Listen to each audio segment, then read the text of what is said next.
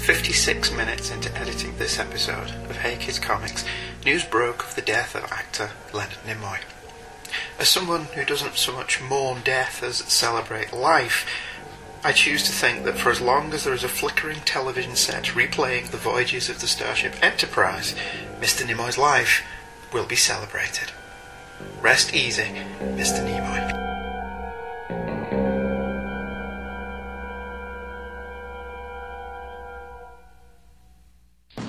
Are you sitting quite comfortably? Then I'll begin. Hey Kids Comics!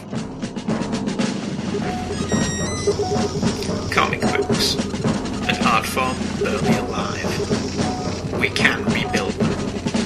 We have the technology. With digital downloads and bookstore penetration, which sounds a bit rude, we can make them better than they were before. Better, stronger, faster.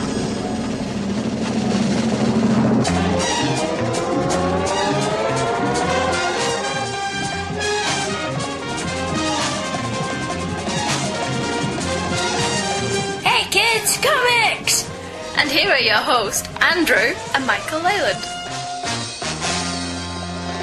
Hello everybody, Hello everyone. and welcome to the show. Our show. This show. Have we got anything to talk about this week other than I have a shout out? I have received in the post a comic, a lovely comic, a square bound comic, and it was even in a backing board, plastic backing board. Very well prepared. I like it. Shipping comics is a lost art. And the comic in question is Batman Chronicles The Gauntlet by Bruce Canwell and Lee Weeks. It's got a great cover. Yeah. It's like just Robin with the cape hanging over him and Batman in the background, the shadow of the bat. And I'm a big fan of Lee Weeks. I think Lee Weeks is great. We were talking about Batman The Gauntlet on Faceplace not too long ago. And I mentioned that it was quite expensive, and one that I was watching on eBay had shot through the roof. Well, it was a tenner, which is more than I'm willing to pay for a comic book, quite frankly. But Mark Taylor, who we did meet, We did. who is your friend, He is. because he bought you a beer, That is true. so you love him, who is one of the nicest men in the world. I think that has just solidified that title by sending me this. He Facebooked me and said, I've got a copy of that Gauntlet thing, do you want it? And I said, yeah! And it did dutifully arrive in the post. So thank you very much, Mark. I do greatly appreciate that. I'm very much looking forward to reading it. Is it Dick Grayson or Jason Todd? Because I don't know anything about this because I've never read it. I don't know. Okay, well, I'm looking forward to reading that, and I will report back on whether it's Dick Grayson or Jason Todd. So thank you very much, Mark. That was very much appreciated. Forget to mention last week I went watching Big Hero 6. Did we mention it last week's episode? We didn't. We talked about Birdman. Did we talk about Birdman? I thought you said you'd been watching Big Hero 6, and then we talked about Birdman. I mean, granted, since we recorded that episode, Birdman went on and won some Oscars. Oscar Goldman! Yeah. He won an Oscar Goldman! Yeah. Anyway, so what did you think of Big Hero? You did, because you said Stan Lee had a cameo. Did I? Yeah, we mentioned this last week. I don't think we recorded it. We totally did. It's in the show, dude. I know, that show went up today. We're only 1 week behind now. So I've actually got a slightly better memory. Not much, as Chris Warden can attest, but a slightly better memory as to what was in the actual episode. Oh, no, I didn't know the show notes. I was going to call it Kazar and Zabu or Calvin and Hobbes. Completely slipped my mind. That was great. That was funny. Anyway, should we do an email? Okay. Unless you want to give us a review of Big Hero 6. I think you said it were RE. It were RE. Yeah, because I said that's the poster quote. People are going to think this is a rerun. I'm pretty sure that was Birdman. No, we talked about Birdman because I said it's either an existentialist mediation on depression or the most pretentious piece of crap I've ever seen. Yeah. One of the two, toss a coin. Yeah. So you're thinking now, aren't you? You just do not remember what we talked. What comics did we talk about last week? Don't do it. You don't got a clue, have you? Slept since then. We did Ugazami, Yukimami. Yeah. That one. We did Ukulele. Yeah, the ukulele, that was it. When I'm cleaning windows. We totally did that. That is a horror story. We did the Captain Britain one. We did, Captain Britain. That's it. What was the other one? Doctor Strange. Yeah, we did Doctor Strange. Which is great because it's like we plan it. Yeah. Doctor Strange is in this episode as well. Who'd have thunk it? And so Spider-Man. And so Spider-Man. It's like we sat down and mapped it all out. It's in like we sat advance. down and you said, let's just do Spider-Man. Yeah, I kind of did. No, I didn't. Actually, it was just dumb luck. I mean, if I'd thought about it, and if we'd had enough episodes to do it, I may have switched around the order, but we don't. So There we're was kinda supposed to stuck be at a that. week in between. There was supposed to be a week in between, but I ditched those ones. I was reading them, they were alright, but I thought Michael's going to think these are terrible. Even though I thought they were okay. That didn't stop you with most of your other picks. Shut up! Our first email this night is from David Gutierrez. Loving Dick is his subject heading. When he does, he spurts hands up to him, I suppose. Leyland New and Leyland Grey. I'm not grey. And I'm not that new. Not anymore, no. You're pushing 20 this year. Oh, God, yeah. You know, we were talking about this the other day, me and your mum, and we were both like, do you realise, as of 6 months from now, we will actually be able to say we don't have a teenage son anymore. He's older than that. So you forget the middle child, are you? No. You know what I mean. We're not forgetting. No. Moving on. Let me tell you, says David, why I love your show. How do I love thee? Let me count the ways. That was very Frank Gorshin, wasn't it? In the first part of your Robin celebration, there was a moment when Andy talked about seeing himself in Michael and in Adam, including aspects of himself he didn't like. As a relatively new dad, my son James Tiberius is just shy of 2. That is a cool name. It is. This is something I've been thinking about quite a bit. You've allowed your listeners into your family. That's something pretty damn special. So thank you for that. If you think we're making your Christmas dinner, you've got another thing coming. Are the bits you see in me and Adam that you don't like the bits that are me and Adam? No.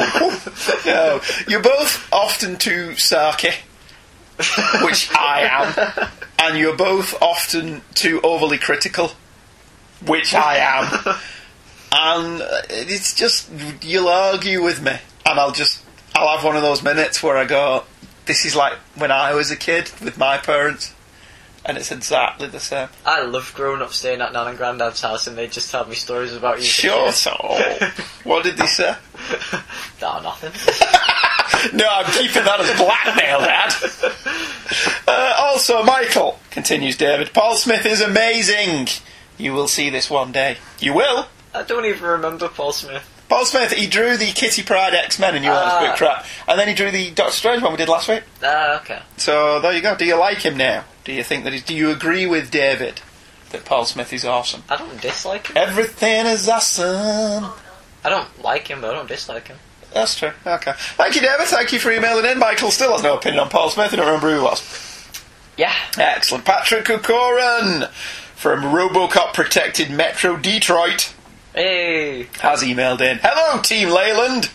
Just some quick questions about the past few shows. Great pick by Leyland the Younger with Happy.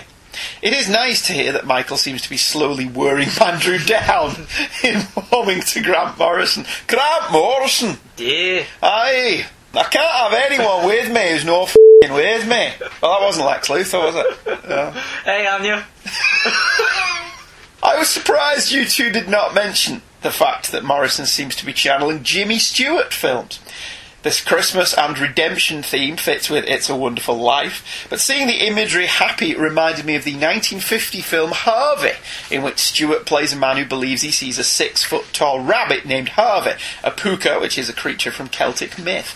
It is odd that we didn't mention that. A, because of Donnie Darko, Right. which that sounds like a superhero now, doesn't it? Donnie Darko. But also, in Farscape, when John Crichton starts seeing Scorpius everywhere, he calls him Harvey, doesn't he? Does it? Yeah, he keeps saying, come on, Harvey. Fair. You know, when Crichton starts cracking up, Yeah. which leads to some of the greatest episodes of Farscape. Patrick continues, the crossover shows all brought me back down memory lane. When I was 12, those Judge Dredd Batman crossovers were earth-shaking, amazing concepts. As an adult, I agree that they only really deserve the last 10 minutes of show to discuss. Did you really do that in 10 minutes? Probably. That was not intentional, Patrick. It was an it wasn't an accident, but it was that's just the way it turned out, wasn't it? Yeah. What does hold up, and if I may be so bold to suggest, you two seeking out the Dave Gibbons and Andy Kubert Batman vs Predator? I cannot speak to other volumes, but that first still hits the right notes of both characters for me. We probably won't do Batman vs Predator, Patrick, because we are running short on time. Time is the fire in which we burn. But we do have Dave Gibbons coming up, drawing Batman. Do it. I will say no more. But if anyone Googles that, or goes to Mike's Amazing World, they can probably work out what we're talking about, Probably. given that Dave Gibbons hasn't drawn Batman very much. So you can probably suss that out for yourself. Finally, Patrick says, Andrew, that page of Superman with Thor's hammer and cap shield is as great as you describe. Looking forward to Robin, and thanks to your show for making running miles on ice and snow a bit more fun. P.S. I am happy to hear the health and safety executive return as a reference point in the show. We do love doing the health and safety at work act stuff. Yeah. It does amuse me. Running on snow and ice sounds pretty fun as well, man. I wonder if, like Kate Bush, he's running up that hill. Yeah. You don't know Kate Bush either, do you? Yeah, I know of her. Alright, but you don't know her songs. There's the one where she screams. That could be any of them, dude. Are you thinking of Babushka? Babushka, Babushka, Babushka. That one. And I'm running up that hill. You totally hit those notes. No, I didn't. Anyway, Bradley Null has also emailed in talking about JL Avengers, which seems to have stuck. Well done, you. This series, says Bradley, is, in my humble opinion, the best superhero comics ever made. However, I am a fan of crossovers, this particular team of Avengers, this particular Justice League team, and anything with Mr. Perez drawing lots of people, so I might be biased. The thing is, I didn't believe it was real until it happened. I was one of the fans who had been crushed when the original crossover got cancelled. I also knew there was no way CrossGen was going to let Perez out of his contract. I was then convinced it would fail to live up to the excitement. There were about a dozen things I was convinced were going to stop the book from happening or just ruin it. I have never been happier to be wrong. This series is everything it should be. Thank you for covering it. P.S. I was driving, so I can't remember who you thought was on the cover of issue 3 that was part of the Legion, but I used that cover as one of my iPad's background images, and as I am a huge Legion of Superheroes fan, the only Legionnaire on that cover is Kal-El, no matter how much I might otherwise wish it to be so. So, wasn't a Legion member then. The original Guardians of the Galaxy, who were Reserve Avengers, somehow are on the cover. Mayhaps that is who you saw. It's possible, Bradley. We don't have a clue, do we? No. Because that was a good few weeks ago. Well, thank you for emailing in. We greatly appreciate that. Mark Lax emailed in. R is for Robin. Hello once again, Leylands, as always. Love the show, Steve. Self-aggrandising. Robin has always been a very unique character. Of course, my first intro to Robin was through the Batman 66 TV show and the Super Friends. When I started collecting Batman comics, Jason had just become Robin. Expecting Dick Grayson, I wondered to myself who this twerp was. Looking back, I wonder if Jason was truly as unlikable as readers felt and truly deserved his tragic death, but at the time, I suppose he did. The Dick Grayson-Robin's relationship with Batman was more loving but also more complicated.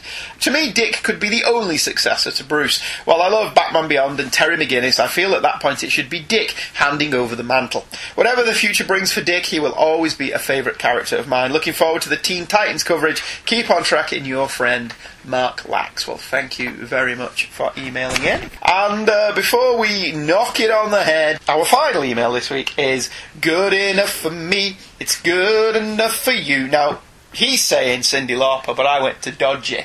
Did you? Because I don't know the Cyndi Lauper one. Do you know the Cyndi Lauper one? I don't. I know the girls want to have fun and I can see your true colours shining through.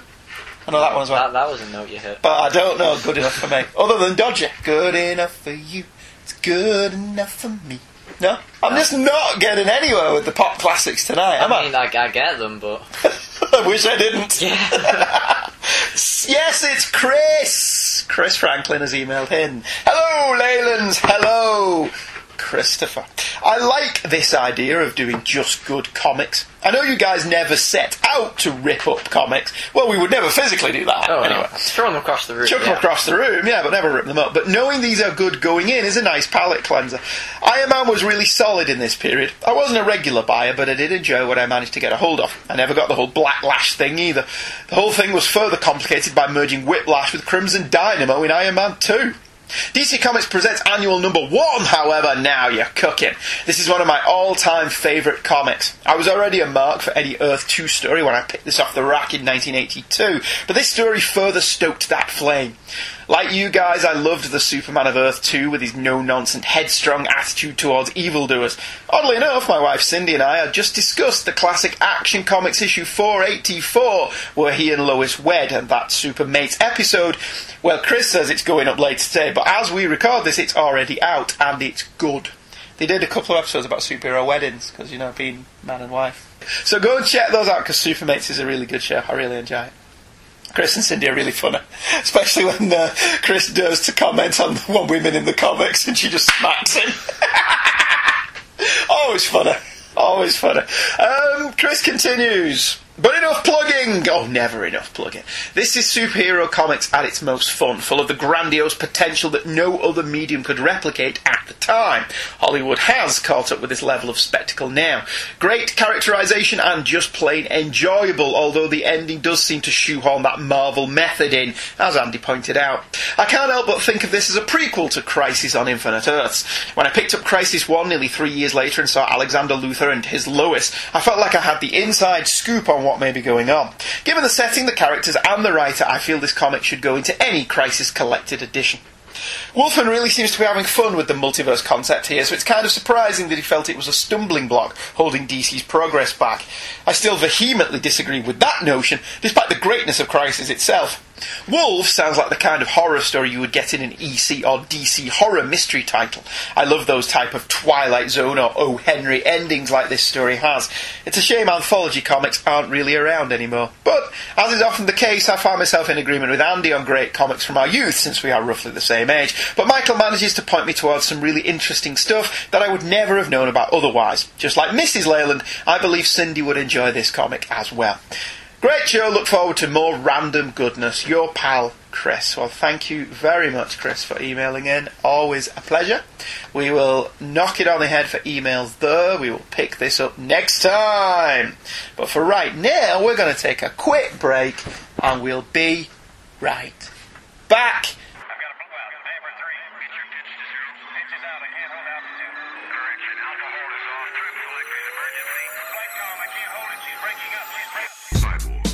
Two longtime fans of two Bionic shows discuss an episode in detail every 2 weeks. Cyborgs, a Bionic podcast. Find us at chronicriff.com/cyborgs or subscribe on iTunes.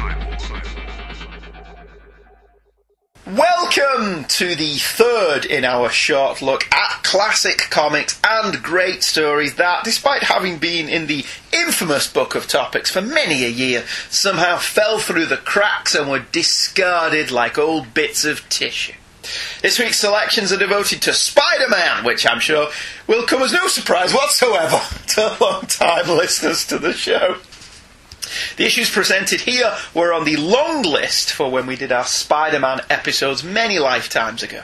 This was obviously before I set one of my purely arbitrary rules and decided to restrict the selections to only issues of Amazing Spider-Man, which knocked issues of Peter Parker and Marvel Team-Up out of the running. I don't think an issue of Web of Spider-Man was ever even in the running. Anyway, this also knocked out annuals, which was a shame, as despite how crappy they have become in recent years, annuals used to be really quite cool. I also feel I need to make a distinction here. American annuals were significantly different to UK annuals in that they were just fatter versions of regular comics, whereas the UK counterparts tended to be hardcover, full colour, a rarity back then, and only came out at Christmas. US annuals were much sought after, as not only did they used to be great, but they were also a yearly, hence the name, extra-length story, normally with backups, posters and other treats. They also tended to, for whatever reason, not be distributed over here, or not to my region anyway. As such, although I have both the US editions for the purposes of this show, I originally read both of these in UK reprint form, and I will be referring to both as is my wont. For ease of reference, the annuals I am referring to are Amazing Spider-Man Annual number 14 and 15, which came out in 1980 and 1981 respectively. However, over in the UK, these came out as winter specials, and if you want to know what they are, I refer you to the Captain Britain show from last week. See what happens when you miss an episode? The first story, the Book of the Vishanti, was reprinted in the Spider-Man and Hulk Winter Special in 1980. This was back when, to reduce costs, Marvel UK had done away with glossy covers on a lot of their weekly output, and as such, the cover and interior paper stock was the same, just like Marvel and Image Comics today. Marvel UK really was a pioneer in many ways. There was also a backup strip in the UK winter special, The Hulk vs. the UFOs. Sadly, unlike a lot of UK comics, this didn't have an original cover, instead repurposing the US one, a really rather psychedelic piece of art by Frank Miller. On it, Spider-Man swings in as Doctor Strange looks like he's been tortured on a crystal, as Doctor Doom looms menacingly in the background. This is a really excellent cover, with the colouring complementing Miller's excellent use of shadows, so I can see why Marvel UK simply kept it as was. The story was written by Denny O'Neil and drawn by Miller and inked by Tom Palmer, but first I need to say what I say every week. What do you think of that cover, Mike? I like it.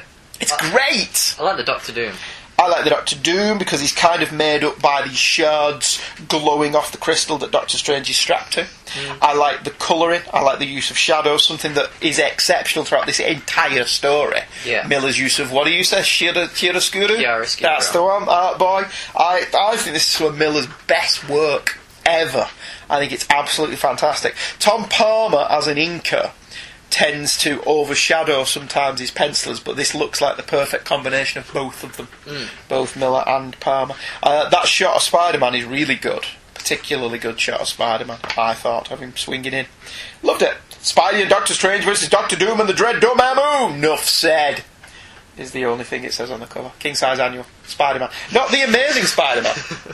So, apparently, this was actually Spider-Man annual number 1, Yeah. and as such, is a collector's item. I have decreed it thus. Okay.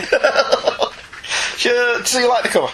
Yeah. I like the cover a great deal. It's bigger as well. It's bigger than annual number, what's it? Slightly. Slightly bigger, yeah. Anyway, shall we tell everyone about this story, which I've already said is called The Book of the Vishanti?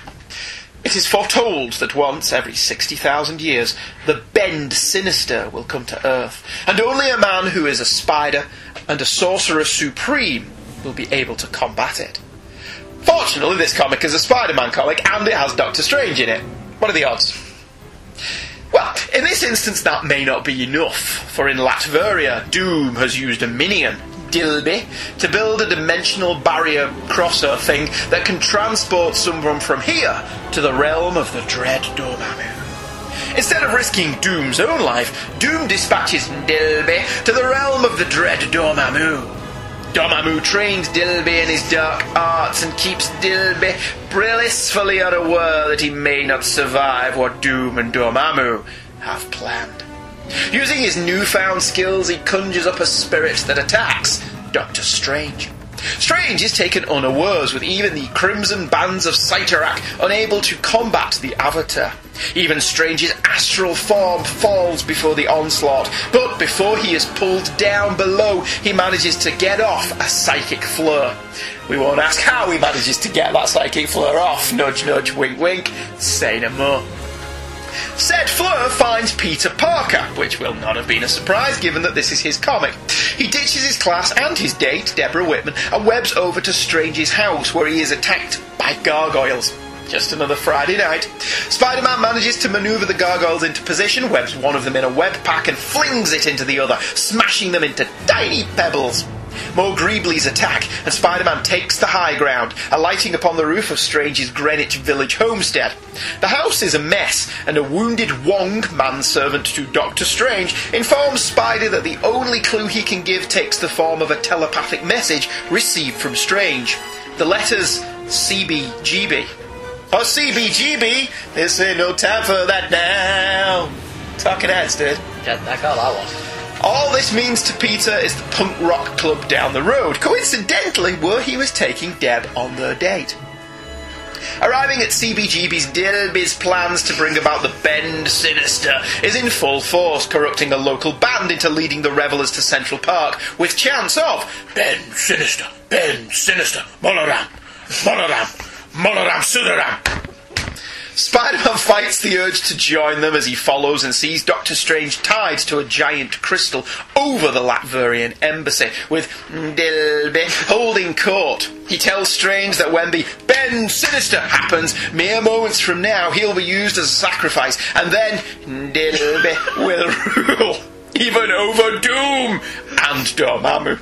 As the Ben Sinister begins, thanks to the crystal and moon becoming aligned, Spider-Man interferes, but Dilby distracts him with another avatar. With Spider-Man so distracted, the Ben Sinister begins, and Dilby monologues about total domination. A total domination that didn't allow for Spider-Man, who has managed to steer the avatar into the crystal Strange is tied to, blowing it up. Because all the best stories happen with blowing up. Strange is not impressed. Angered, he turns to render judgment. But Dilby is to be punished by another. Spider-Man is duly thanked by Strange, but not impressed when Strange tells him the Ben Sinister was one of those things that man was not meant to know about. Cheers, Doc. As for Dilby, well, Dormammu makes a gift of him to Doom. A Doom that will regroup and replan for another day.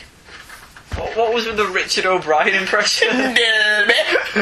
It was actually Dirt Mags's Spider-Man. Oh, okay. He has Doctor Doom has a character in it. I think he's called Dilby. Right. And the only misstep in that radio adaptation is the casting of Doctor Doom, who does sound like Richard O'Brien.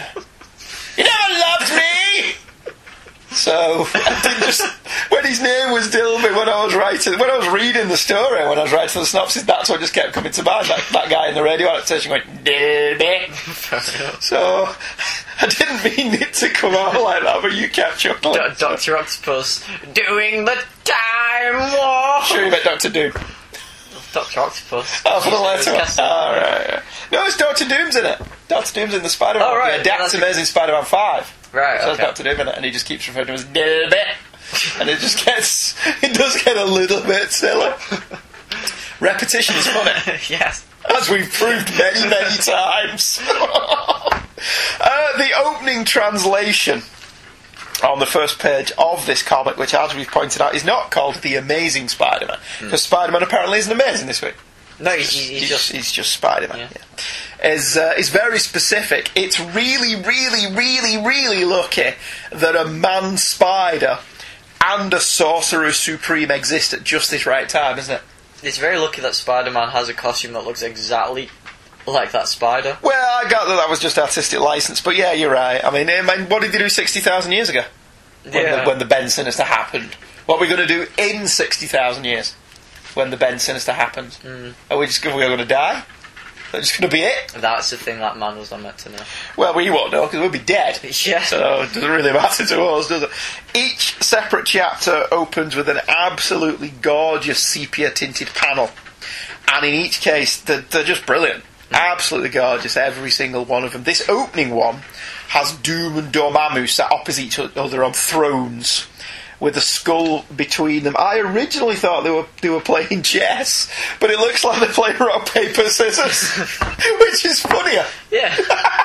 Doom and Dormammu play rock, paper, scissors for who gets to do the Ben Sinister, and Doom lost. Yeah. So Dormammu was like, alright, I'll do it, but I'll need one of your minions.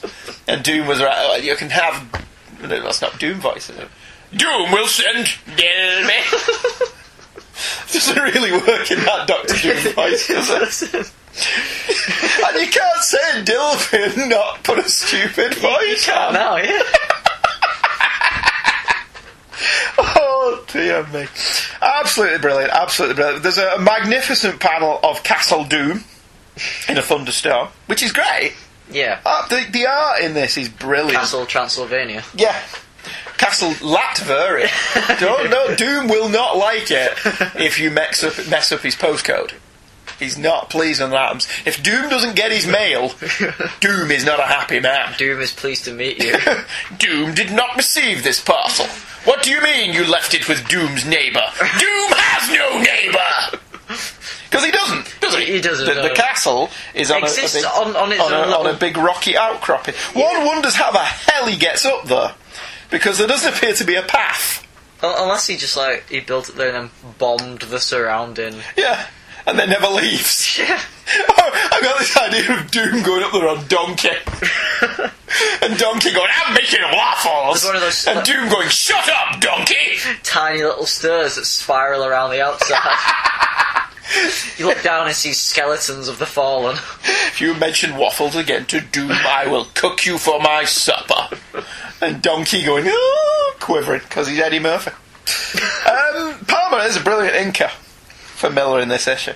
I love the art in this one. I think it's absolutely fantastic. O'Neill, speaking of the writing as well, not just the art, O'Neill gets a lot of flack for his run on Spider-Man.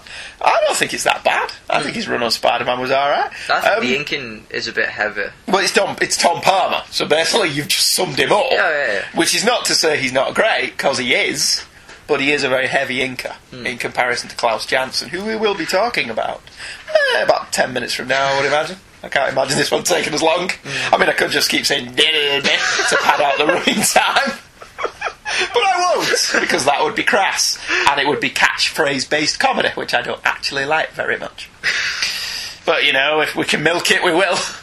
As I was saying, Doom's treatment of Dilby in this is hysterically funny, isn't it? Dilby does look like Dr. Octopus. Well, I've got that note in later on as well, all the way through this issue. Spider-Man, of all people, does not take the piss out of Dilby for looking like Doc Ock. You think that'd be the first thing he did, wouldn't he? Do you know a guy named Octopus by any chance? It's the bowl cut and the glasses. It is. He does have a bowl cut. He does have glasses. He kind of looks like a mini monk.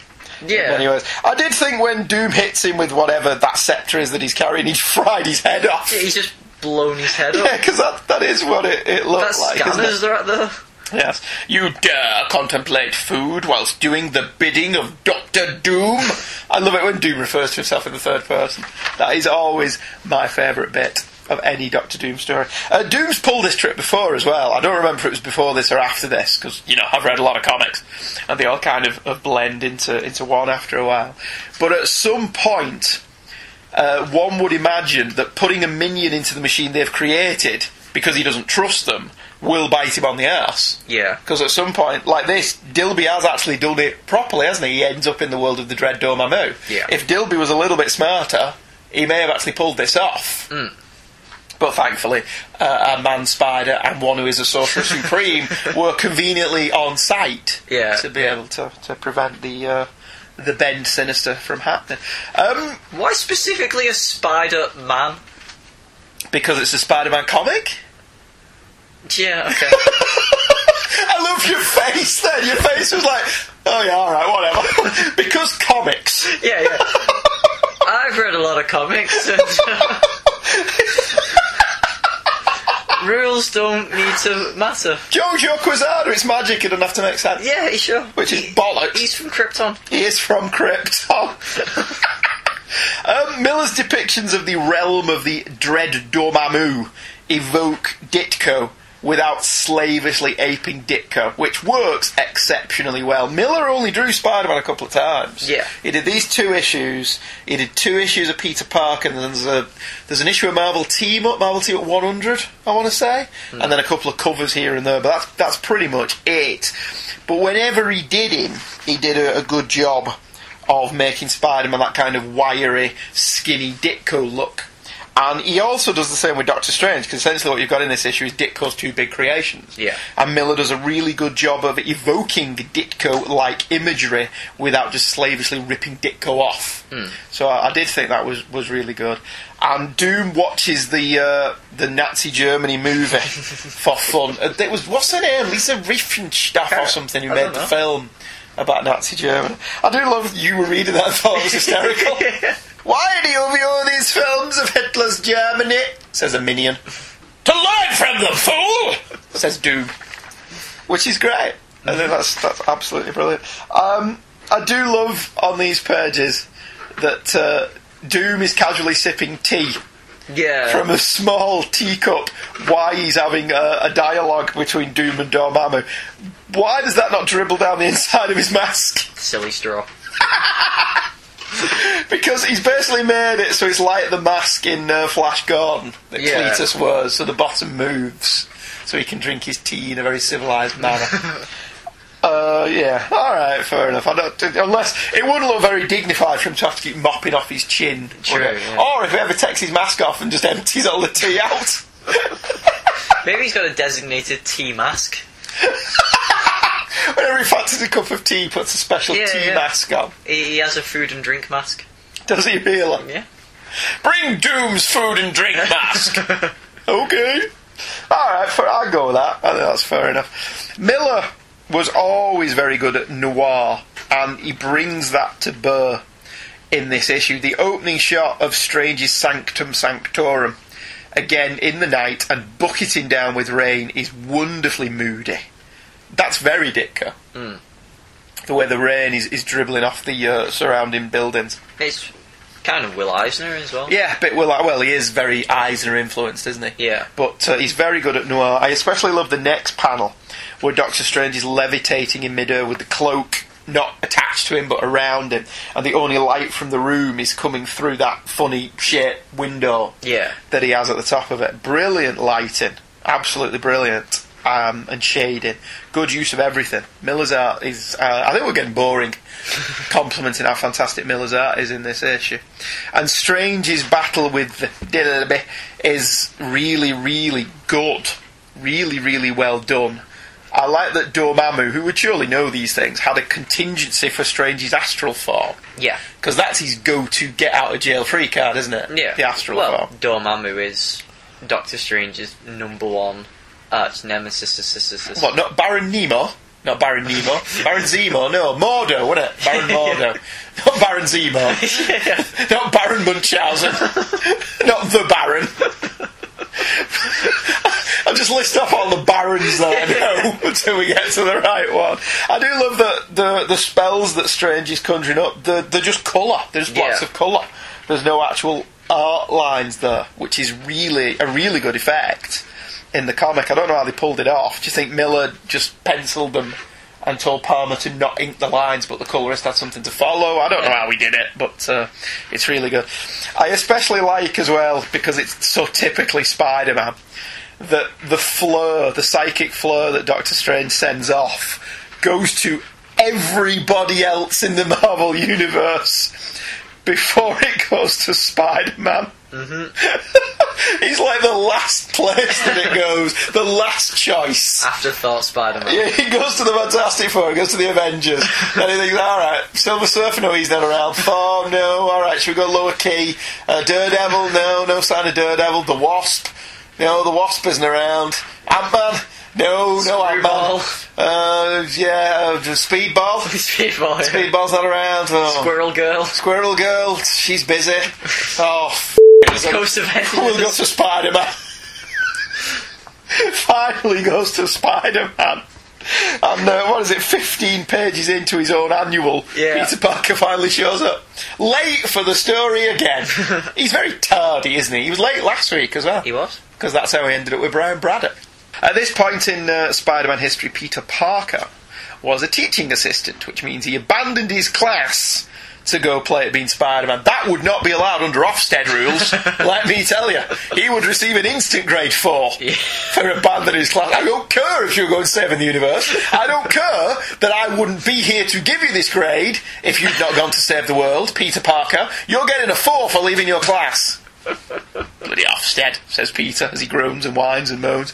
Although, to be fair, Deborah Whitman did just show up for the date. So I presume we can assume that he's not far from the end of his class anyway. So maybe Ofsted wouldn't notice. It's normally some old fuddy-duddy who falls asleep in the corner anyway. Do they even have Ofsted in America? They probably have a version of it. Yeah. I can't believe the government in America doesn't mess with education as much as they do over here. Another chapter. Another beautiful noir tinge shot, this time of Spider-Man swinging through the city in the thunder, lightning and rain. That is gorgeous. It's the same panel layout as the Doctor Strange introduction, isn't it? Yes, it's the same panel layout on every one of the new chapters. It's basically a 2-page... It's not a splash, but you have the sepia-tinned intro prologue thing, then a a long panel, widescreen panel covering 2 pages of the main character, and lots of little panels below. Miller is really good at getting Spider-Man's dynamism and ability to bend and contort his body, while still making him look like he's doing it naturally and not breaking a few bones to do so. Yeah. So it's that's absolutely fantastic. Loved it lots. Spider-Man's always been a tad incredulous when dealing with the weird and wacky world of Doctor Strange. And it is fair to say that these kind of stories are a little bit out of his league, aren't they?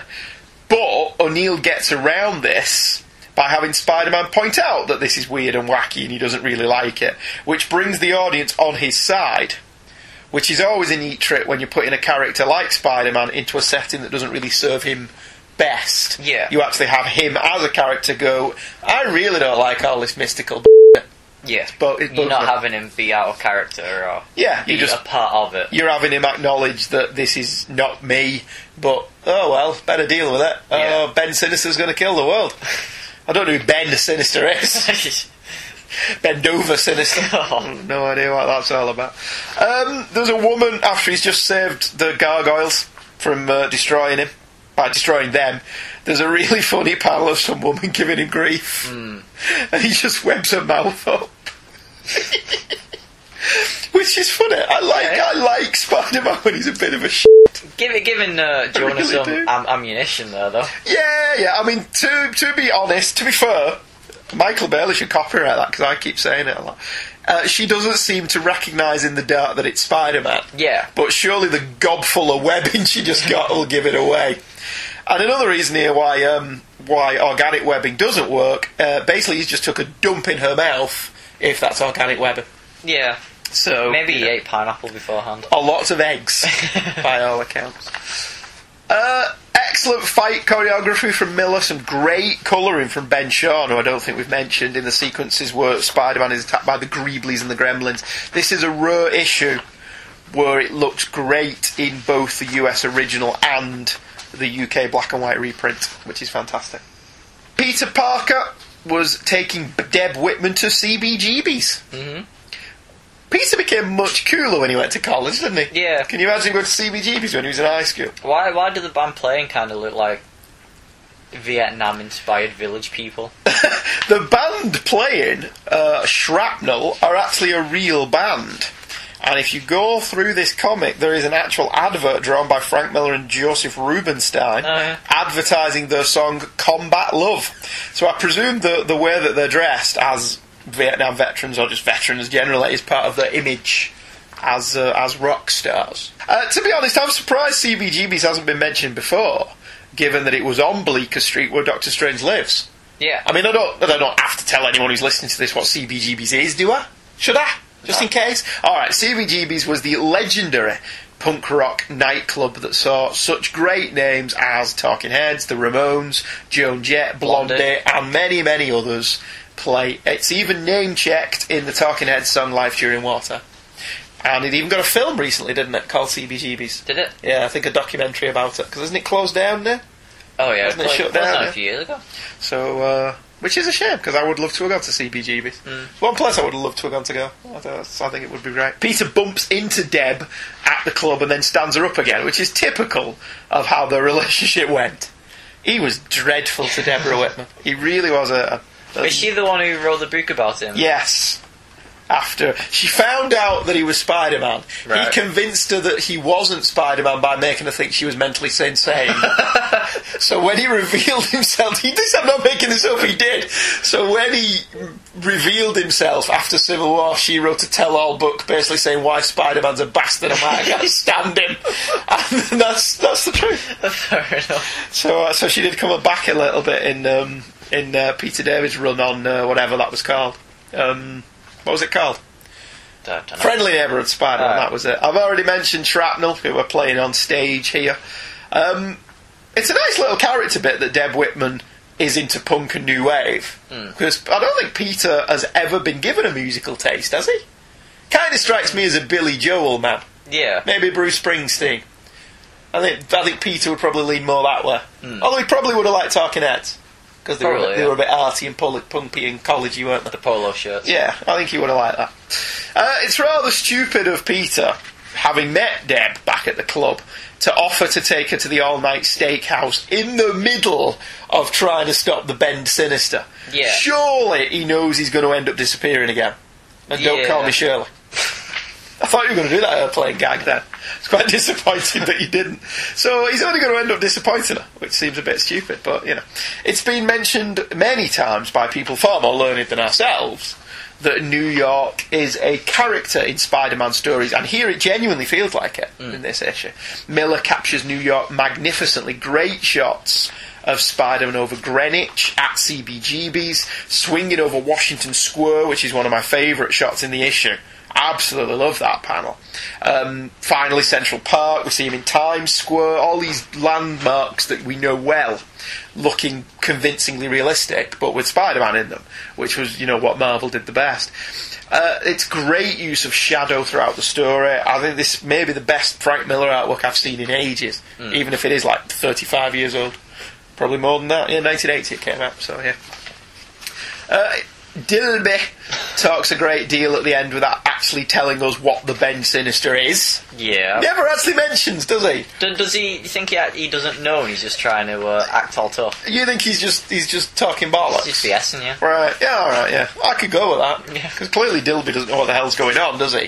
He thinks he's in control, but Dormammu and Doom had this all planned from the very beginning. He's a mere pawn. He is a mere pawn in the schemes of Doom, and therefore you will pay for your transgressions. Which is what he does, in many ways. Spider-Man gets very, very annoyed by that at the end, doesn't he? Doctor Strange basically says to him, "Forgive me, I cannot tell you what the Bend Sinister is. It's better that mankind not know. Bye!" And Spider's like, what? Yeah. Which is funny. And I love that he doesn't even hang around. He tells him that and leaves. Farewell. And I actually think the Bend Sinister wasn't all that, really. And Doctor Strange just didn't want to tell him. Really, what happens is, it's just a spell that makes everyone wear their underpants on their head. Wasn't really going to destroy the world. Well, Doctor Strange just doesn't like Spider-Man. he's there tied up, and he's expecting the Avengers or the Fantastic Four, and Spider-Man comes swinging along. Hell, he even would have settled for Ant-Man or Squirrel Girl. Yeah. Oh, bugger, it's this guy. The Squirrel Girl's a real thing, don't be dissing on Squirrel Girl. I hadn't considered that, but it's genuine. It is possible that that's the... I don't want to talk to you. I don't even like you. I know you're created by the same guy, but... Maybe that's why they're competing for Ditko's favourite creation. That actually makes a whole lot of sense, and I like that through. Michael's already mentioned that Spider-Man goes through the final confrontation mocking Dilby. Yeah. Because that's Spider-Man, that's what he does. Never once mentions he looks like Dr. Octopus, as you pointed, which would have been the first thing you mentioned. And the final fight sequence is really good. Really tense, very action-packed, very funny. High stakes, real sense of jeopardy. It was a good climax to the story. The colouring again deserves praise with the use of red and crimson, and the final page has just been wonderfully done. After pages of dark, murky visuals set in the rain, it was really good. And the final conclusion, as opposed to the not final conclusion, very pleased with Doom and Dormammu. Happy to remain behind the scenes in this one. And Dilby's final fate, which is to basically just be encased in glass, shrunk down to tiny size, and given to Doctor Doom as a present. I love that Dormammu wrapped it. Yeah. I love that there are two midgets stood on each other's hands on the next panel. So Doom only employs midgets as his minions. Because he can't fight back. That's true, yeah. Alright, fair enough. What did you think of that? Because, I don't know, maybe when Doom wants to laugh, he just looks at his minions. What do you think of that? Yeah, I enjoyed it. I think it's a lot of fun. I did kind of like how Spider-Man's only in it just before halfway. And he doesn't do a great deal, and then at the end of it, he doesn't know what the hell's going on. Yeah. He's like Indiana Jones, and he just kind of blunders through this adventure, not knowing what the hell's going on, making it up as he goes along. He never does. And then when he gets to the end, big act of God solves the whole issue, and he's like, what the hell? Until the one issue where he goes, it's aliens. For all those faults, I thought this was a great single issue. It's never going to feature in anyone's top 10 list of great Spider-Man stories, because, nobody dies in it. But what it does do is tell a great, interesting story, and it does it well, doesn't it? It's solid entertainment. O'Neill's writing is clever, witty, full of great lines for Spider-Man. O'Neill has Peter Parker tend to be a bit of a dick in his run on Amazing Spider-Man, but it works here because Peter's distracted, firstly by his class, then by the message from Doctor Strange, then by trying to keep Deb happy, and finally, after all he's been through, being told he doesn't need to know what's going on because he wouldn't understand. His frustration's understandable, and in this case, O'Neill does a great job with the story. Miller's art is at an all-time high. I could sing Rita Coolidge there if you want me to. James Bond. It's an all-time high. Now that note, be that. I don't know how much of this is the responsibility of inker Tom Palmer, or if Miller was doing tight pencils for the issue, but whatever the case, it works. New York looks as real as it ever has in a Spider-Man comic. The choice of making it a dark and stormy night add to the atmosphere, and the feeling that the end of the world could be brought about by this little man, who Miller depicts as short, pudgy guy with a bowl cut, is actually quite genuine. A really good issue. No more, no less. I loved it as a kid. I did now. I mean, it may be that I read it at just the right time, what, 1980, 81 or something like that, but I loved every page of it, and I'm happy that I loved every page of it when I read it for this. I thought it still stood up. Very entertaining in many ways. And you liked it too. I did. Which is always nice. Second story that we're covering tonight was reprinted in the Spider-Man Winter Special in 1982. By this point, the glossy covers had returned, although the magazines themselves were still black and white. What is notable about this reprint is that it ditched the US cover in favour of an original piece of work by Steve Dillon. The US cover for Amazing Spider-Man Annual 15 was by Frank Miller and Klaus Janson, and is a POV shot of Dr. Octopus's arms reading a newspaper, holding coffee in one of his arms, whilst two others look at the cover to the Daily Bugle. The cover shows a photo, presumably by Peter Parker, of Spider-Man avoiding being filled full of lead by the Punisher. The headline reads, Spider-Man versus the Punisher, which isn't particularly creative. I think the Bugle should hire a new headline writer, quite frankly. The UK cover brings the black and white image of the US cover to life, and isn't it weird to think that when this was published, newspapers were only available in black and white? Didn't have colour at all. Full colour shot of the Punisher firing at Spider-Man whilst Dr. Octopus pulls his symbolic giant thing in the background. Both are good. Dillon's is perhaps a tad more dynamic. The cover to the US edition gives this comic a date. The Daily Bugle is cover dated Saturday 12th of September 1981. I don't know if Saturday was September the 12th in 1981. I suppose I could have looked it up. I could be asked. I couldn't. It really matter, does it, now? Yeah. At this point. What do you think of that cover, Michael? I really like it. Do you? I like that he's got a little cup of coffee. Well, villains have to drink too. I picked these two issues specifically because thematically they are linked by the fact that the villains both have a drink of a hot liquor. That is attention to detail. I thought so. I thought you were going to say that's a tenuous link. Even that on. What's that I smell? What's that? It's the distinct aroma of When did we start being family friendly? When you grew up? Yeah, we can bleep it, it's fine. Yeah, okay. There's going to be a lot in this one. It's like we're talking about Grant Morrison again. The story for this one.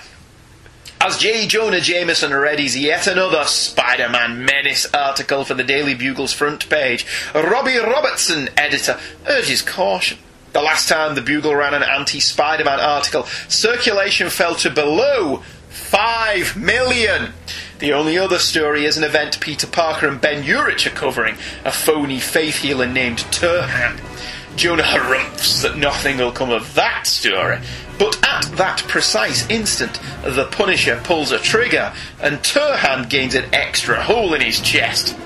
Sadly, he was in the middle of demonstrating his death touch, actually a ring laced with poison, but with the Eastern mystic now feeding the tree, the girl he touched will soon be dead for reals, like yo. The ring in question is currently in the morgue, however its deadly poison is still most effective, as a greedy coroner learns to his cost. The Punisher wants that ring, and arrives at the morgue preparing to cut the finger off Turhan if necessary, but Dr. Octopus also wants the ring. If you like it, then you better put a ring on it. And sadly, the Punisher is no match for him. Ock doesn't tarry. He steals Turhan's body and makes tracks. As Spider-Man has to make do with Peter Parker's journalist contacts, he learns what the Punisher already knows, that Turhan was to take delivery of the poison that lets him play the Death Touch gag. Therefore, the Punisher beats Spider-Man to the location, the poison to be dumped in the sea at Pier 43, but Doc Ock beats them both. The Punisher follows the drug to its destination, the undersea lair of Dr. Octopus, but once again Ock gains the upper hand and spooges a vial of poison all over the Punisher's face, even as he calls the New York Mayor to tell him he plans to murder 5 million people just to establish his credentials. After these people are dead, well then Doc will have demands. Spider-Man, still a little behind, remember, arrives, smashes through a wall, not terribly smart, in an underwater hideout, and prepares to tackle Doc Ock, who merely informs him of the Punisher's predicament. As Spider-Man struggles to cure the Punisher amid cascading water, Ock flees. Spider-Man not only cures the Punisher, he then cures the ill girl as well, before turning the story of Ock's threat to kill 5 million people. Jonah is up against a deadline and decides to run Peter's story. He quickly replates the front page and heads to the presses to watch today's edition being published. However, Dr. Octopus is already here, adding a special ingredient to the ink. Fortunately, Spider-Man has figured out how Ock is to kill 5 million people, and like a streak of light arrives just in time. He manages to avoid Ock, but Jonah is in the way, so in between saving his sorry ass, Spider-Man has to stop Ock, which he does by sneakily trapping his arms in between the presses. The Punisher recovers but is arrested, and Jonah feels that he finally has a great story to run, until Robbie points out that if people think the Bugle is poisoned, they won't buy it. Enraged, Jonah is forced to run the Spider-Man Menace story. That one didn't have Dilby in it. No story will ever come up now that Dilby... I wonder if he ever made another appearance. I don't know. I'll be very upset if that's his only appearance. I mean, as Marvel currently is, they'd probably give him his own comic. Put him in every Spider-Man ever and then spin him off into his own book. Yeah. What do you think? He is Spider-Man somewhere in the Spider-Verse. You think so? Yeah. He managed to make the Ben Sinister work. Yeah. And became Spider-Man. And he became the Man-Spider. That in 60,000 years will stop the next Ben Sinister. Yeah. Alright, fair enough. As with the last annual, there is a vein of dark humour running through this story that O'Neill didn't tap into when he was writing Batman. Jonah's frustration at the Spider-Man Menace story being dropped is funny, but it's also a nice little character bit. It shows Jonah will listen to Robbie, when he's got no choice. Equally funny, Spider-Man's first confrontation with the Punisher, which takes place after the Punisher kills the Turhan. I didn't bother mentioning it in the synopsis, what was the point? It's just a fight. The Punisher basically shoots Spider-Man's web shooters off his wrist. Yeah. Which was a remarkably cool move from the Punisher. I liked that an awful lot. Some excellent panel layouts here as well, especially once Spider-Man appears, showing off Miller's Ditko influence. I particularly like Spider-Man flashing the spider signal, and the Punisher just coolly and calmly taking aim and just nailing him with no problem. I did think Spider-Man saying, "He shot me, I'm gonna die," was a bit over the top. Yeah. Given that I'm sure Spider-Man's been shot before. He must have done, yeah. I know he got shot in the Black Cat issues that Roger Stern runs, so that may have been just after this. But I'm struggling to remember if Spider-Man's ever been shot other than that. Because he is quite quick. Yeah. So I actually think it makes sense that he wouldn't have been. The only time I remember is in the Ultimate Verse. I don't remember that at all. Venom. Oh, but it's the Ultimate Verse, so. Yeah. Don't count anymore, does it? No, it's all going to merge into one, isn't it? Yeah. Battlefield or World. So or I guess in some sense, yeah, Star he did get shot. Yeah, or whatever, he's dead. Whatever it is. I love the Punisher in this story. Yeah. This is a very deadly, uncompromising Punisher. I liked it a great deal as a kid. Although I still think mercy bullets are stupid. Yeah. I thought they were stupid as a kid. I think they're stupid now. It's like, he's shooting people. Don't give me this mercy bullets crap. I actually think that's worse. Yeah, because you're kids implying think, to that. yeah, You're kids implying think that mercy bullets are real. kill, yeah. It's shocking. I think that's one of the instances of the Comics Code Authority really screwing up.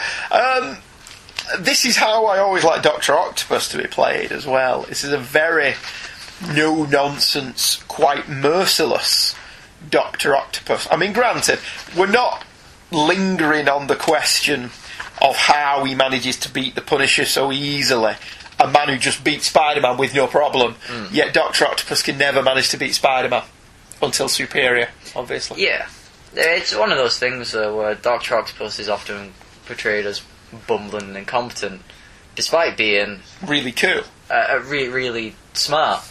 I actually think he's the arch Spider-Man adversary, more than the Green Goblin. Yeah. I think it's Doc Ock, because, as people have pointed out, he's the flip side of Peter Parker. Genius scientist, experiment gone wrong, Yeah. give him whatever power he's Opposite got. sides of the Yeah. morality coin. I still maintain Dr. Octopus is the main Spider-Man bad guy. But the Green Goblin didn't really do anything apart from find out who he was, Yeah. and then go a little bit back crazy and throw Gwen Stacy off a bridge. Yeah. Okay. You know, I mean, all the Green Goblin wanted to do was essentially be Humphrey Bogart, just run the rackets. He wanted to be Jimmy Cagney. Yeah. So he wasn't really that much of a threat to Spider-Man, other than he wore a gaudy costume. Dr. Octopus is a threat to him. Or I think he is. I think Dr. Octopus is the main Spidey bad guy. Ben Urich teams up with Jimmy Olsen. Peter's not going to like the competition. But this Jimmy Olsen does sleep with his camera. He eats with his camera, he sleeps with his camera. Would explain a lot about Jimmy. Glad I'm a writer. That was a fight that never happened in Jail Avengers. Yeah, Jimmy Olsen and Peter Parker. Yeah. Just chilling out and going, should we take photos? Yeah. See what happens. Ben Urich versus Lois Lane. That would actually be really cool.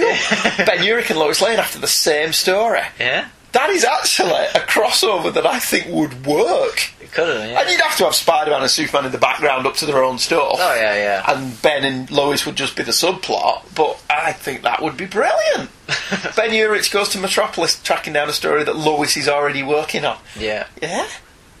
That would work. I like that idea. I think we should pitch that, but Quasar would probably say no. Yeah. Although 5-year timeline. He's not in, that's still the guy. Convergence. Battle World, Battle World. Secret Wars. What if Quesada had to deal with the same person? I don't know. Have you noticed you never see him in the same room at the same time. I love the little continuity touch that Dr. Octopus is using his own master planner hideout, which is underwater. You probably don't remember that, but I thought that was nice that he did that. Wait, was that not a Superior thing they went back to? He did go back in Superior, yeah, but it was primarily the Ditko stuff. It sure was convenient that Dr. Octopus left around all his notes, thus enabling Spider-Man to find a cure for the Punisher, wasn't it? Yeah. I mean, we can argue that Doc Ock left in a bit of a hurry, but you'd have thought Octopus would be somebody who had everything in his head and didn't write things down. But without this, Spider-Man doesn't fight to find a cure, the Punisher dies, he doesn't go on to have lots of series in the 90s, nor have 3 brilliant movies. Brilliant. Well, maybe not brilliant. An okay movie. Yeah, and I've never seen Punisher Warzone. No. I'm presuming you're not saying that the Dolph Lundgren one was the okay movie. Wait, which one was I that? don't know, I've never seen it. Was that the third one? No, that's the first one. Is it? Dolph Lundgren was the Punisher. Yes. Which was... When did that come out? God, late 1980s, Oh, early right, okay. 1990s. Yeah, I'm thinking of the John Travolta one. I quite like that one. I like that one. I think that one's quite good. I think Thomas Jane's quite good in it, but that's just me. Excellent and very funny fight scene in the Bugle's presses, with Miller managing to make Ditko homages even more overt by giving us a full-page splash akin to those in Amazing Spider-Man Annual Number 1. In this case, Spider-Man punching Doc Ock's lights out. Absolutely fantastic. And there's a really nice ending for the Punisher where he refuses to kill the young police officer, and a very nice line where he says the good things about prisons, there's a lot of criminals in there, because that's very Rorschach, isn't it? Yeah. I'm not trapped in here with you. You're trapped in here with me. That's really good. I like the panels where he decides not to and he says he is the law. Very Judge Dredd. I think the Stephen Grant miniseries picks up from this with the Punisher in jail, doesn't it? Does it? Or is the Daredevil Punisher stuff before this? I don't remember, I'm mixing up my timelines. But yeah, the Stephen Grant miniseries is in jail. Right. So it picks up from him being in jail. What did you think of it? I liked it. I mean, I didn't think it was as good as the first one. Did you like Ben Sinison more? Yeah. Yeah, I like the Punisher in this one. I do. I like this brutal and uncompromising Punisher. And I like the art in this one more. It's more Frank Miller-y. Did you like this more than the what's his name stuff? Yeah. Right. I like Frank Miller when he's, the Daredevil Frank The Frank Miller that you know. Yeah. Right, okay, that's fair enough. See, I prefer the Tom Palmer stuff. But I thought this was wonderfully engaging, massively enjoyable romp. The 5 million circulation clue is dropped for you right there on page 1. Yeah. And although I kept signposting it through the synopsis, the actual story doesn't really do that, does it? It drops it there on page 1 for you, and then doesn't kind of mention it. And by the time it comes up again, you've forgotten about it. By the time you get to the end of the issue, you go, oh, right, he set that up very good. Yeah. This fur rattles along at a decent clip. O'Neill's story's funny. He even manages to get a dig in at Batman when Doc Ock states that poisoning the water supply would be crass, which is a dig at the Joker, isn't it? Yeah. It's well paced.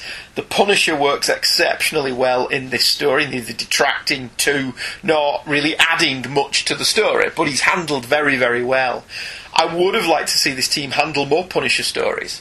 I mean, as Michael's pointed out, the art is much more Miller and Jansen in the Daredevil era, and as such it's not as polished as the last issue, featuring that scratchy look that Jansen frequently brought to Miller's Daredevil work, but nor is it as bad as some of the later collaborations on that title, where essentially Klaus Jansen was just doing it all, wasn't he? And Miller was barely doing anything. There's the usual great attention to light and shadow that Miller is justifiably known for, and all told, this is an undiscovered and little referred to gem of a comic, I thought. I love both of these. I do think the Ben Sinister one has the edge, because there's an element of humour to that one. Yeah. This one's funny, but 5 million people are going to die. Although in that one, all of New York's going to die. Well, I think what it is the second one's more serious, but still the bad parts of it stand out more. Yeah. Whereas in the first one, they acknowledge that it's out there, so it's not as bad. No, I love both of them though. I think they're both good. One thing we didn't mention, Amazing Spider-Man Annual 14 has the cartoon adverts, which we love. Yeah. Because it's always a case of what did we get? NBC had the Godzilla Dynamite show, which we got. We got Godzilla because it's Godzilla and Godzuki. Godzuki, up from the depths, 30 stories high, breathing fire, his head in the sky, Godzilla. And it's really dramatic. And then all of a sudden you get, I'm Godzuki. It was Atomic Breath, but okay. Alright. And I always liked Dino Mutt. And was he the Falcon? Oh, what's that thing that's just a big hairy thing with arms and legs? I remember It's that. Captain Caveman! Yeah. Captain Caveman! And the Teen Angels was the 3 girls that were with him. Not based on Charlie's Angels in any way. Of course not. Of course not. Yeah, I loved Captain Caveman. That Captain Caveman was brilliant. The new Shmoo! I liked the new Shmoo as well. So we got a lot of these. The Flintstones. Well, of course, we got the Flintstones. I already got the Flintstones. We never got the Frankenstones. I don't know what that was. No. We got the Space Ghost. We did get Space Ghost Coast to Coast. Yeah, that was good. Daffy Duck Show, the Herculoids, the Jetsons, Teen Force, Astra and the Space Dogs. Don't remember any of them. Don't remember us getting any of You that. remember the Jetsons? Oh, I remember, we got the original Jetsons, right. but in 1980, well, this had been repeats. Could have. George Jetson. So yeah, it's entirely possible that they were repeats.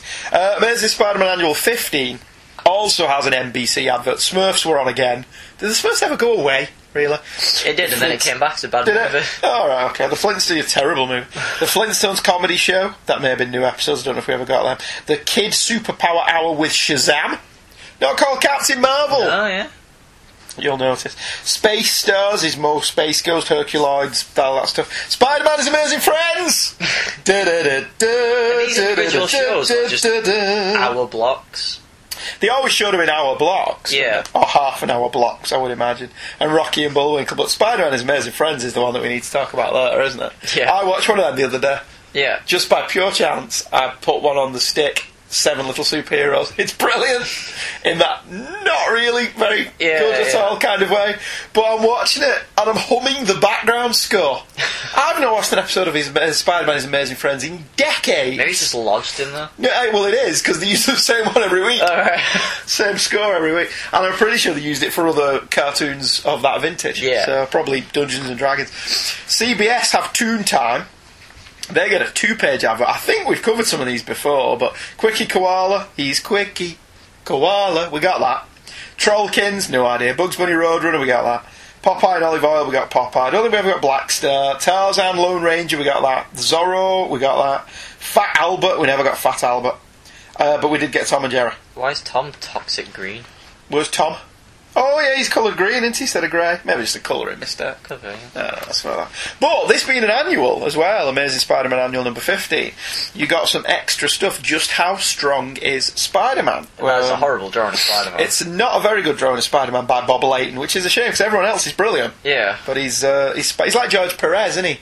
He can draw everybody except Spider-Man. Yeah. There must be something about Spider-Man, but it isn't a very good Spider-Man drawing. Basically, this is ranking where Spider-Man comes in the super-powered ranks of Marveldom assembled. The super heavyweights are Hulk, Thor, Hercules, Wonder Man, yeah, and Iron Man. Would you really have put Wonder Man in that class? I wouldn't have put Iron Man up there. Why not? Well, out of your iron suit, what are you? Well, obviously he's including him in the suit. The heavyweight, the Thing. See, the Thing should have been in the top one. You think? You Yeah. know, the Thing should have been there more than Wonder Man or Iron Man. Yeah. Alright. Submariner. See, I think Submariner should be top dog. Sasquatch. Who's he? Oh, it's Doc Samson, isn't it? Yeah. The Vision. Is that Tundra? Yeah. And Black Bolt, who doesn't say anything, which is funny. The super medium weights, you've got Valkyrie She-Hulk, who doesn't like being under Hulk. Luke Cage Power. The Silver Surfer's only in the super medium weight. He's got the power cosmic. Yeah, but it's not body strength. Oh, right. I need not rely on sheer brute strength for mine is power car. There you go. Well done. Giant Man, Colossus, Ghost Rider, and Spider-Man are in the super medium weight. The medium weights, Tigra, Black Knight, Werewolf by Night, Spider-Woman, The Beast, who's ogling Spider-Woman, Jesus, yeah, and Captain Britain. Honestly, I have no idea who that guy is. I know he's in the Project Pegasus story. Captain Nazareth? Brilliant! Having it. Genius. And then the rest don't actually have superpowers. Spider-Man says so in that ranking. You've got the Falcon, Kaiser, Iron Fist, Black Panther, Captain America, Moon Knight, Daredevil, the Shroud, Wolverine, Hawkeye. Oh, that's pretty good. Then you've got Peter Parker's apartment, for those of you that were really interested in how Peter Parker lived and what the floor plan of his apartment was. And then you've got a gallery of Spider-Man's most famous foes, which is Man-Wolf and his appearances. The Hulk tackles the Fumi Goonies in the Hostess Fruit Pies ad, which is more TV Hulk, isn't it, than it is comic book Hulk. The Jackal, the Punisher, and the Tarantula end it on a gallery of Spider-Man's most famous foes. So that was good. It was a good annual. Good couple of annuals. Really enjoyed it very much. Very good. Very nice. I will now turn over the con to Michael as he tells us what his pick. My choice for this week comes in the form of a short story from Sandman Endless Nights from 2003.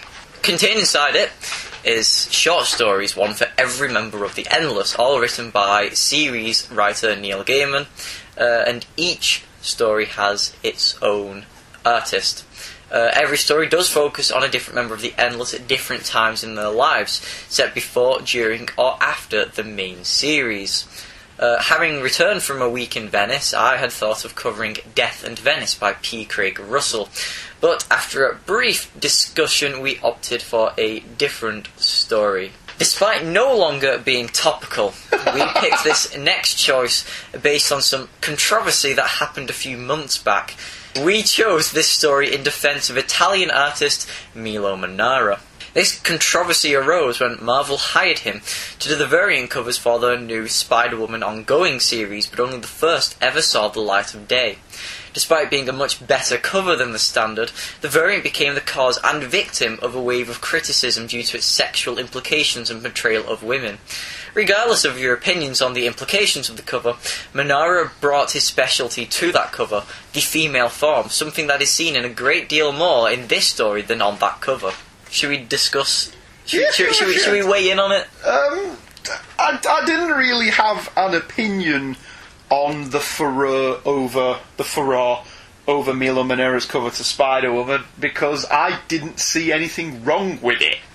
You know, as was pointed out by any number of people on the internet who probably can instantly rattle off covers from the top of their heads better than I could, there are any number of covers of male and female characters in positions far more suggestive than that one was. Yeah. And I think it was more of a case of people getting bent out of shape because they felt they had to get bent out of shape. A lot of it was I don't know if you know about this, but the whole Tumblr movement. I have no idea what that is. Essentially, and this is generalising, but Tumblr is a website similar to Facebook and that. I know what Tumblr is. Yeah, okay. I don't know what this movement of... Can I just let you talk? And so that's, to me, where it started. Right, so they've looked at that cover with their own specific agenda, and decided to look at Marvel and say, we don't think you should be publishing this, but being very loud and vocal about it. Because, again, I want to keep saying I'm generalising, because I don't want to, like, you know... you don't want to bring the wrath down on you. Yeah. But it's one of those things as well where they will not research something because if they know the backstory, that will not benefit them in an argument. Right. So whereas they've employed Milo Manura to draw this cover with no context for who he may be or what his art style is like. Yes. See, I don't know because I don't know this argument of which you speak. I don't know. I think there are much better targets to go after in comics with regards to the degradation of women than a Milo Manura Spider-Woman cover. Yeah. I think there are a certain other comics and comics creators who do things that I personally find a lot more distasteful than I found that cover. Yeah. But that's just me. I'm generally quite easygoing. I really like... I'd say Adam Hughes and J. Scott Campbell are all really good artists, but their portrayal of women is a lot more sexual than Manura's. But Manura is an erotic artist. But you can also argue, though, that Danger Girl has its cake and eats it. Yeah. Yes, it portrays the lead characters in a sexualised, sexy way. I would say more sexy than sexualised, unless you read the Naked issue. Which I don't think Scott Campbell signed off on, but I could be wrong. I think that may just be an internet created thing. But the lead characters are women who are every bit as capable as the male protagonist. And the male protagonist in that is treated just as sexual as the female, but he's portrayed to be quite dense. Yes, he is. But the flip side of that is, what's wrong with doing it the way Brubaker does it in Velvet? Yeah. Where Velvet Templeton is not only smart and capable, and much smarter in many cases than many male agents, but she's also not dressed in provocative clothing for the majority of the run. Yeah. And then the flip side of that, Greg Rucka's Queen and Country run, with Carrie... I've forgotten her surname.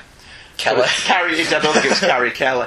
But that is also a fine depiction of women in comics. Yeah. But...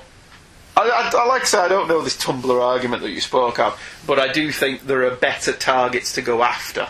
I think it's just the time Marvel. it came out. Do you think? Well, yeah, this whole Tumblr thing and the pastiche thing, if this came out a few years back, it wouldn't have caused as much of a deal as it would do now. But what did people like Gail Simone and Kelly Sue DeConnick say about it? Oh, I don't know. Did they not say? See, if they weren't offended by it, and they didn't say anything about it, because let's be honest, they work in comics. Yes. So they know who their audience is. Now, you can try and break out of that audience as much as you want to. It's still a core audience. But it's still part of your core audience. Yeah. And I don't think it should have been banned. I don't think it should have been taken off the shelves. Whether it was banned or whether it wasn't even published, I have no idea what Marvel did with it. Yeah. All things considered, it was quite a boring cover. Yeah. But it was so much better than the standard. Yeah, and also, in comparison to the story we're going to discuss tonight, it really doesn't give you a flavour of Manura's work. Yeah. Which, quite frankly, is beautiful. His artwork in this issue, and generally, because when it all kicked off about him, I was like, I don't know who this guy is. So I went and looked him up on the internet, and I actually thought he's an absolutely gorgeous artist. Yeah, yeah. Is he Italian? He is. Right. Alright, so maybe I'm He's just not done familiar loads of stuff with as well, because I'd known him for this but didn't know him, and I didn't know until last night writing this. I wrote my synopsis the night before. Of course. But I didn't know until then that he'd done a cover for Biffy Clyro. For the album? Yeah. Right, okay. See, that's what I mean, though. And I do wonder if it's people who know the burrest brushstrokes of what he does. Yeah. That he is an erotic artist and gone, we don't want this guy drawing this image on this cover. Yeah. I thought it was storming a thimble, to be honest with you. What I've Tasted of Desire was written by Neil Gaiman with with artwork by Milo Manara, the title of which is considered to be from Robert Frost's poem Fire and Ice. Oh, some say Thingio will die in fire. Yeah. That one? I remember that one, yeah. A woman named Kara recounts a tale of the only thing she's ever wanted. In her village there was a young man she disliked, with a cocksure smile and a wolf-like walk. The man was the son of the village chief and was well known by many of the village girls. They'd meet and talk, but she disliked him greatly due to his personality and reputation.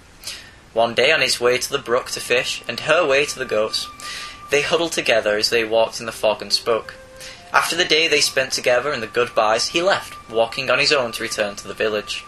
She'd see him around the village each time with a different woman, but after the day she'd spent with him, Kara had grown a deep desire for the man, and wanted him to want her just as much as she wanted him. The solution, she thought, the witch on the outskirts of the village.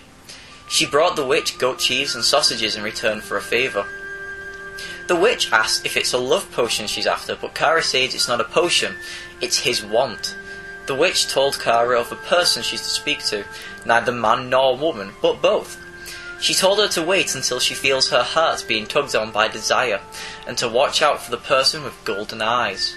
The young man went south on business, and his father, along with several of the village elders, traversed the river to negotiate with the folk across the river. The negotiations went badly, and the elders were sent back across in pieces. Feeling her heart being pulled, Kara wrapped her breast and wore the armour of a man, and set off to the south to inform the young man that his father was dead. In less than half a day of travelling, she came across a person who was neither a man nor woman, but looked upon her with golden eyes. They spoke for a long time. Most of the conversation Kara couldn't remember, but the person gave her a smile and nothing more, before sending her off on her way, closer to the town, saving her time. She approached the coast town and into the closest hall, where she found the young man entertaining a local. She informed him that his father was dead, and the two leave. They walked without saying a word until they took shelter from the rain in a cave. Sitting by the fire, he noticed that Kara was not a man, but the woman he'd spent the day with at the brook. Unlike many of the village girls, Kara rejected his advances, placing a sword between the two of them all night. They walked, and Kara rejected offers of flowers and marriage, because if she did agree to marry him, then he would grow tired and leave as soon as he had her. They returned, and he became the village chief, and visited Kara with a gift every day. One day he arrived with a cut on his cheek and a torque in a bag. He said he took it from the neck of the man who killed his father, and, if she would let him, he would like to place it around her neck at their wedding. That would be nice, she said. They married, and on their wedding night she finally gave herself to him, satisfying both their desires for each other. The village girls laughed as they saw them together, saying he'll get bored and be back in their beds the second her belly swells. He went to a meeting with the chiefs, but before he left, gave her a flower that she wore behind her ear until his return. One day, a group of men came to the village, seeking shelter, so she gave them hospitality, food and drink in their inn. As they sat, the leader of the group took the head of Kara's husband out of a sack and placed it on the table. Seemingly unfazed, Kara fed the men and spoke to them. Not too much, but not too little. Just enough to make them want her, and want her to want them. They argued and wrestled for her, annoying the leader of the group who had planned on shocking her, allowing them to rape and steal from the village.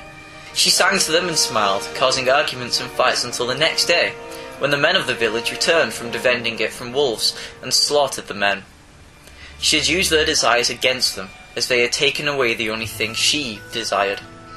She placed the flower from behind her ear behind his, and told the men to bury him. As the years passed, she wanted nothing more. She had the only thing she had ever wanted, and, although she married again and bore his children, had never desired anything other than the young man she disliked, with the cocksure smile and the wolf-like walk. Finishing her tale, Kara sits in front of a fire. As she waits, for Desire's older sister. Aww. This was lovely. Yeah. I actually thought this was a really lovely little story, in true Neil Gaiman fashion. It was really well told as well. Yeah, and She's talking to us as the story's unfolding. Yeah. So basically it starts... I mean, it's being told in flashback, So... which we only find out at the end. She's talking to us at the end, but in the form of her in memories. the story as it's unfolding. So although she's looking over the fence, the wall, That's at the her beginning of the sister story. at that point. Yeah. And then she runs through and she's talking... That's her, isn't it? Yeah. Because they both got ginger hair, so they both look exactly the same. She does keep looking at the audience, us, and addressing us breaking the fourth wall, which is very Shakespearean, as well as Moonlighting. But it was a couple of seasons more. There's an awful lot of nudity in this story. Yeah. Because Milo Manura drew it. And that, but it fits into the story and the time Because it's it's set. a story about desire. Yeah. The clues in the name. And it's one of those things as well where you're not being sexist if you accurately represent how women were treated in that time period. And at the same time, and she's obviously ahead of the game. 'Cause Yeah. Neil Gaiman does a really good job of depicting her. She never gives in to him. And it's basically the taming of the shrew. Yeah, But violent. reversed. Yeah, but reversed and a little more violent. She's breaking him rather than the other way around. So it's exquisite in And the artwork. There's a nice bit of foreshadow on this panel with the cross in the river, where that man Yeah, has the talk yeah. that he Which looks gives like the her. amulet of the white tiger. Yeah, but that's the necklace that he gives her. So Yeah. he's the guy who killed his dad. But yeah, it's really well painted as well. It's really Yeah, nicely painted. The artwork's absolutely gorgeous. I don't care what gender Desire is. That's one good-looking person. Yeah, the guy with the yellow eyes. Yeah. Or girl with the yellow eyes. I suppose that's It. the androgynous nature of the character, isn't it? Basically, I see it as a girl. Yeah, Because but obviously that's the way I go. it plays with Desire. Yeah. Doesn't. But it plays either way, depending on which way you want it to go. I really did like it. I thought it was very sweet, and in true Neil Gaiman fashion, it was kind of this twee little fairy tale. Yeah. Until it turns into a grim fairy tale at the end, where they dump the head of her husband on the table in front of her, and she just carries on talking to them as Yeah. if nothing's happened. She knows how to get back at them. Yeah.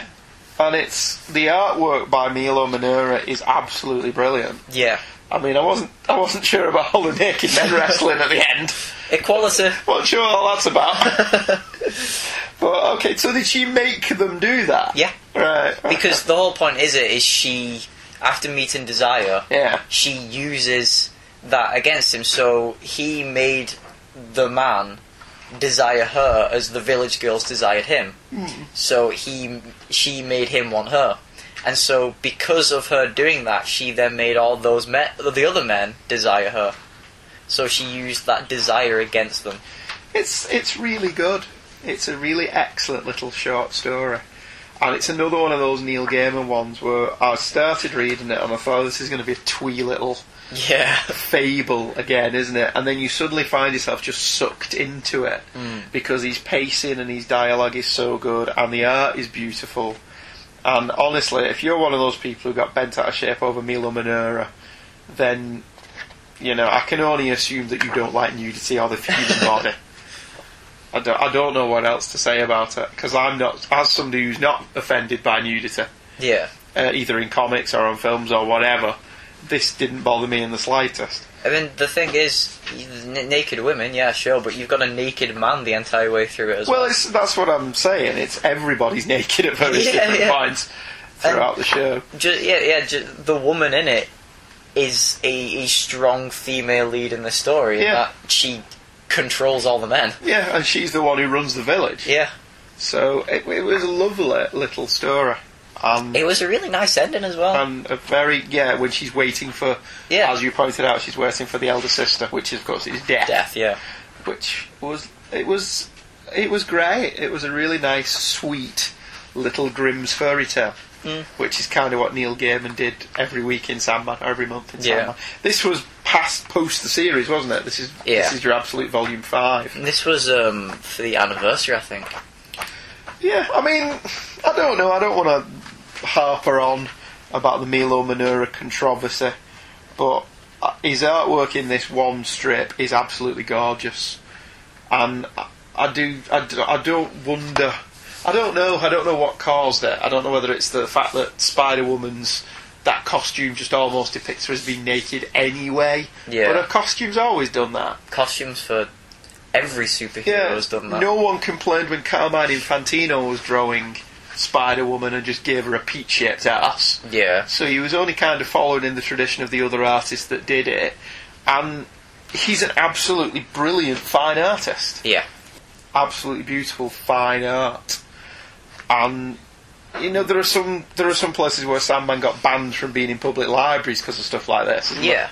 It's one of those things where what Sandman did, though, was give what was literary an actual physical form. What is seen in the panels is no worse than what is seen in words in the pages of a book. And you know, sex is part of life. Yeah. Deal with it. People are naked under their clothes. Deal with that.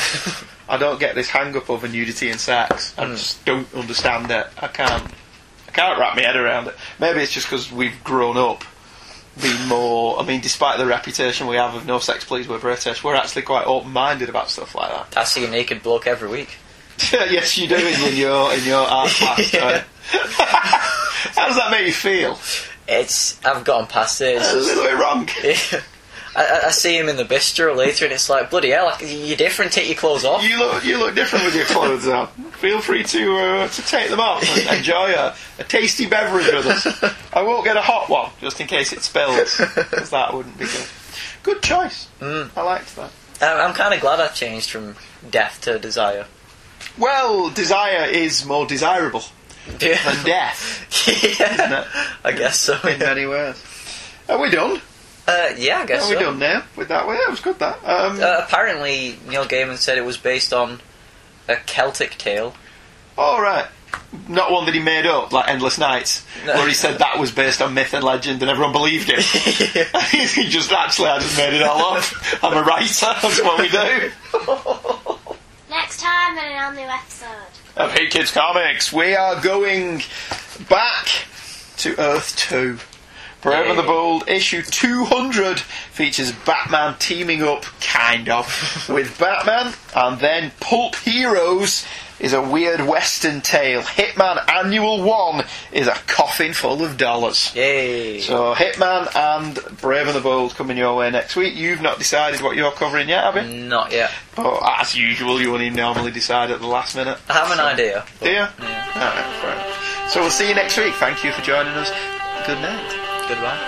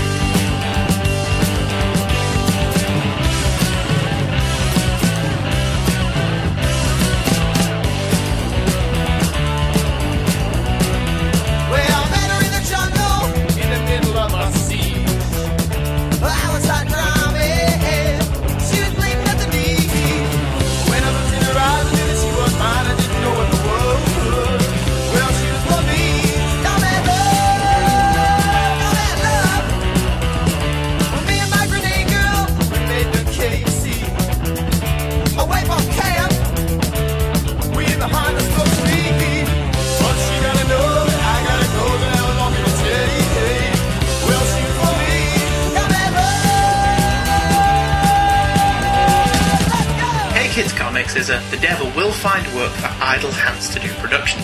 The music and sound clips used in the show are copyright their respective copyright holders and are used for review and illustrative purposes only, and no infringement is intended, so don't send your phalanx of highly paid lawyers after us, as we have no money. Certainly this show is not turned into a lucrative revenue stream, as no money is made from this either, which vexes us. The opinions of Michael and Andrew expressed in the show are the opinions of Michael and Andrew and no one else. They own them, cherish them, and look after them, but are probably not to be taken too seriously. New episodes drop every Thursday at twotruefreaks.com, and we can be emailed directly at heykidscomics@virginmedia.com. We can also be friended on Facebook by using Hey Kids, all one word, as the first name, and Comics as the surname. We do hope you enjoyed this episode of Hey Kids Comics.